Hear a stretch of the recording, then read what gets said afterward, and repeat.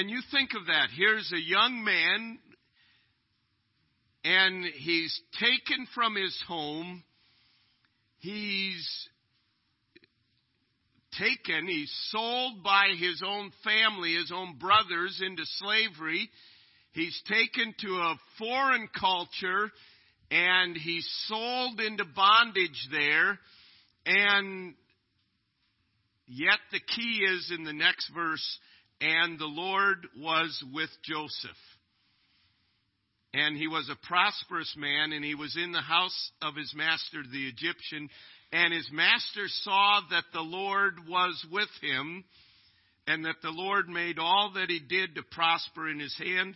And Joseph found grace in his sight and served him, and he made him overseer over his house, and all that he had he put into his hand. The key in all of this, in very, very adverse circumstances, the Lord was with him. Not just in the aspect, we know that the Lord is present everywhere, and we know that. But this is in a much deeper sense than that, this aspect that they saw that the blessing of God was upon him. They saw that it wasn't just God's presence around him. It was God was partnering with Joseph. God was at work in Joseph's life and through Joseph's life. We read throughout the Scripture, the same thing is said. We looked this morning at Hannah. The same thing was said of Samuel. But the Lord was with him. We read the same thing was said of David. In the midst of great adversity around him, but the Lord was with him. We read it of Phineas, and we read it of many others, and it's evident those are instances where it specifically said the Lord was with him. But there are evidences of many other places where the Lord, not just, as I said, not just his presence. We know that the Lord is everywhere. We know as believer, the Spirit of God is dwelling in us. But this carries with it a sense that God is more than that. He is working for us. He is working through us. It is being a partner with God, accomplishing his purposes. And this is very important that we understand this, that it is understanding it's not getting God to come with me on my agenda and accomplishing my purposes. It's me getting on his agenda, and then God is with me.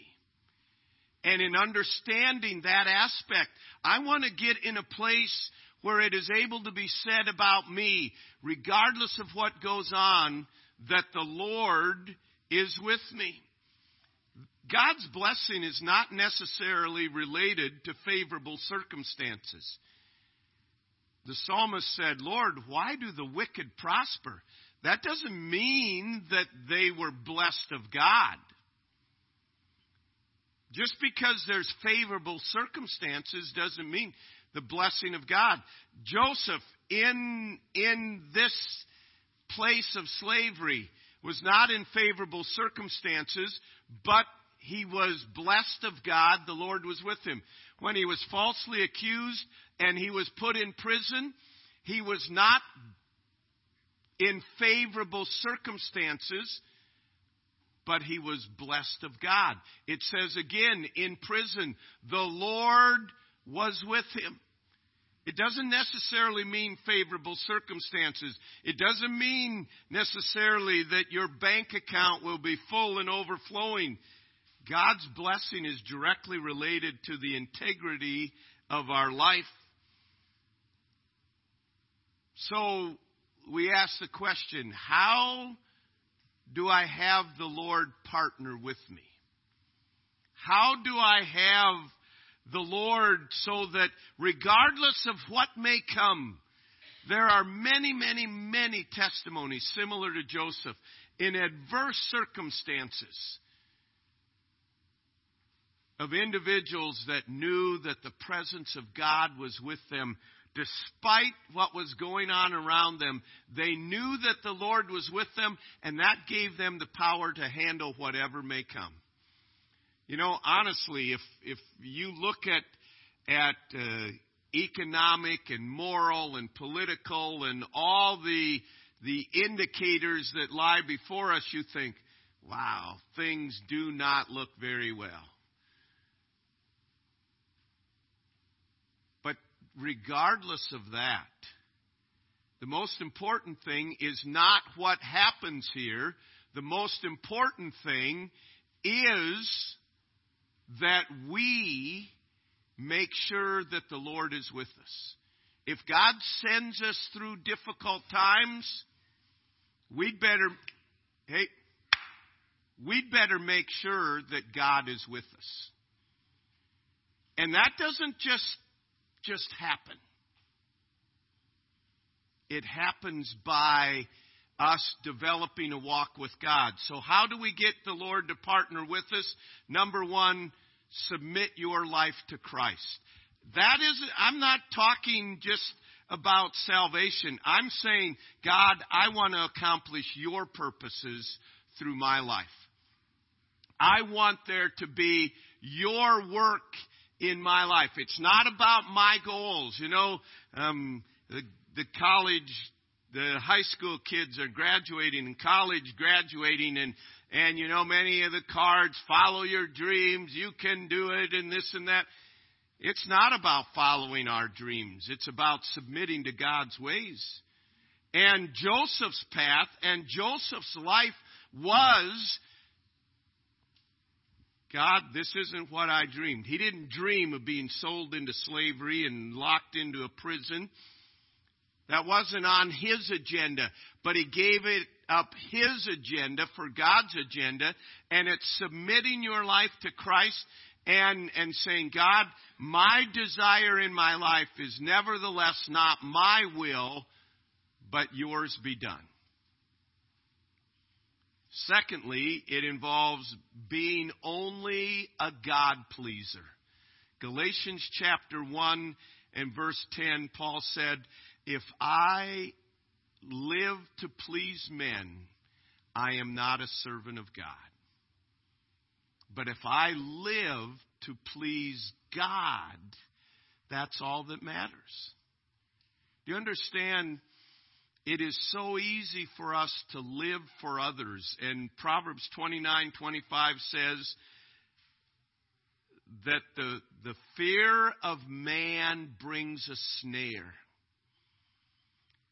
To be able to come to a place and perhaps in a dark valley, and yet to have the assurance that God is with me and God is working his purposes through my life. The way to be able to come to that is to submit, not my will, but yours be done. And God, I am living, all I want is the smile of you. All I want is to please you, because nothing else matters. What are you going to live to please? Someone else? They're going to die and be gone. They're not going to care about you. Something's going to happen. But when you live for an audience of one, when you live for Christ, God loves to come alongside that and be a partner with that and be a part of that. Number 3, you must pursue a clear conscience. Paul wrote to Timothy, and he said, fight the good fight of faith, holding faith and a good conscience, which some having put away concerning faith, being a good conscience. They put away the good conscience, and they ended up making their faith shipwrecked. God cannot be a partner when we don't have a clean conscience, a clear conscience, a pure conscience. And that is a daily battle. That is a continual fight, as he said. Fight the good fight of faith. So when God's Spirit convicts us of something that is not right, we need to take care of it. We need to deal with it so that our faith does not end up to be shipwrecked. It is pursuing and continually pursuing a clear conscience. And then to have the Lord partner with you so that it can be said, the Lord was with him. Give all glory to God. And that's just another way of saying have a humble spirit. Anything good that is manifested in our life is God. And in understanding, a humble spirit is one that is dependent upon God. In 2 Chronicles chapter 14, we read the account where the enemies were coming in, and King Asa at that time cried out to God and said, God, you are not limited to save by many or by few. And God brought a tremendous victory. And later, the prophet Azariah came to Asa and said, do you remember what the kingdom was like before you came to power? Everything was out of kilter. There was no law. There was no guidance. There was no righteous teaching. There was no power. Everyone was a law unto himself. And God partnered with you, and God worked with you. And he said, do not forget what it was like before and what it was like now when God was the partner, and guard that with all your heart, and understand the key in all of this was God. Joseph, throughout his life and throughout his testimony, remembered it was God that was work. Satan meant it for evil, he said later to his brothers, but God meant it for good, and he continually gave glory to God. If the Lord is truly partnering with me, it will mean I will have wisdom from above. They looked at Joseph's life, and it was amazing, the wisdom that he had. It will mean I will have power not only to know what is right to do, but I will have the power, the energy to do what is right. Not just, man, I wish I could do it.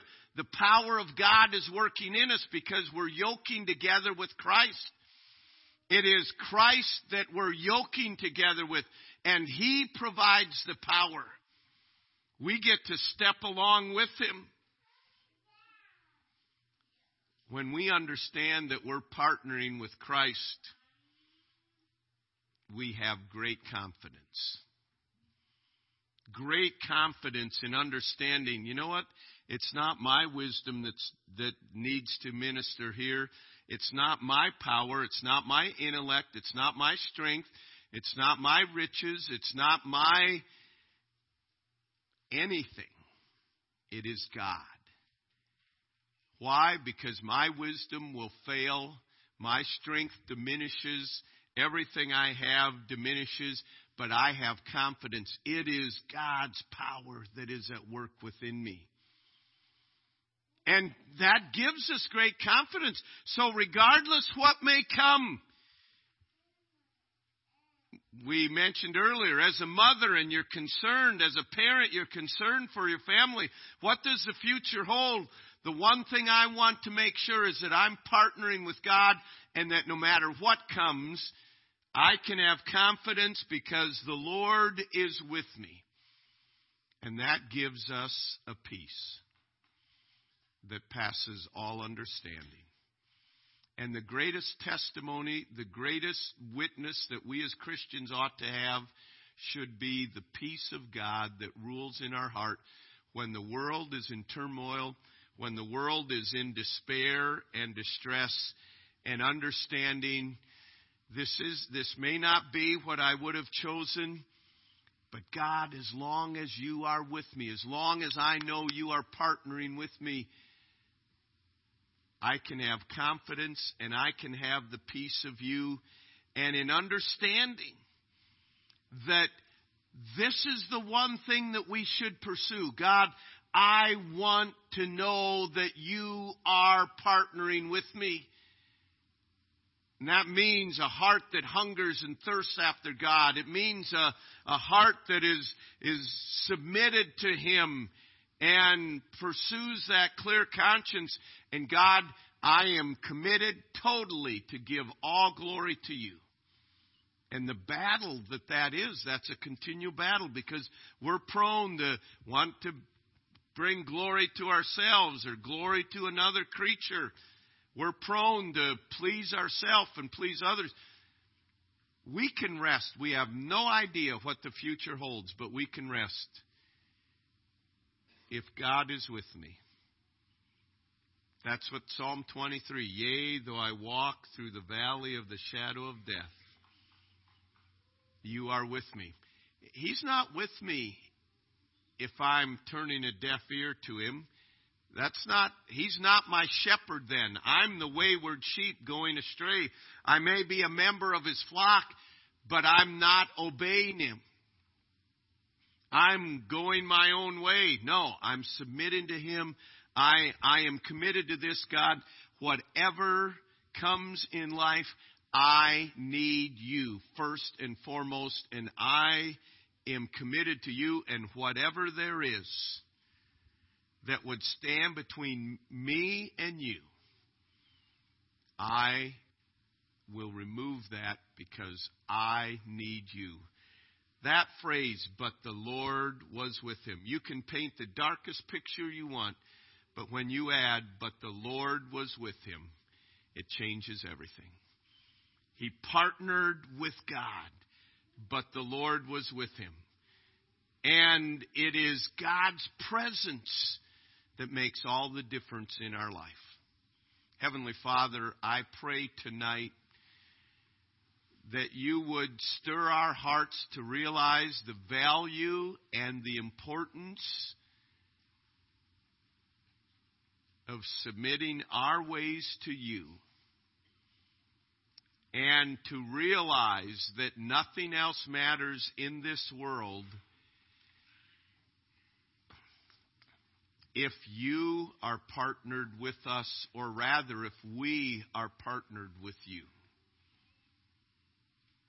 Lord, I pray that you would purify our hearts here tonight. And Lord, as we seek even now to come to this time of prayer for our nation and for the burdens that you have put on our hearts, I pray that even now we would be obedient to your promptings to pray, to follow your leading. And Lord, I would ask that you would build in our hearts not a fear for the future, but Lord, an unwavering passion for you, that we would be partnered together with you, and that it truly could be said about us that the Lord is with us. And that then that our lives could be a living testimony to others. So Lord, I pray your Spirit's direction on this time of prayer. And I pray that you would be exalted as we wait before you. As God burdens you to lead in prayer, just raise your hand and they'll get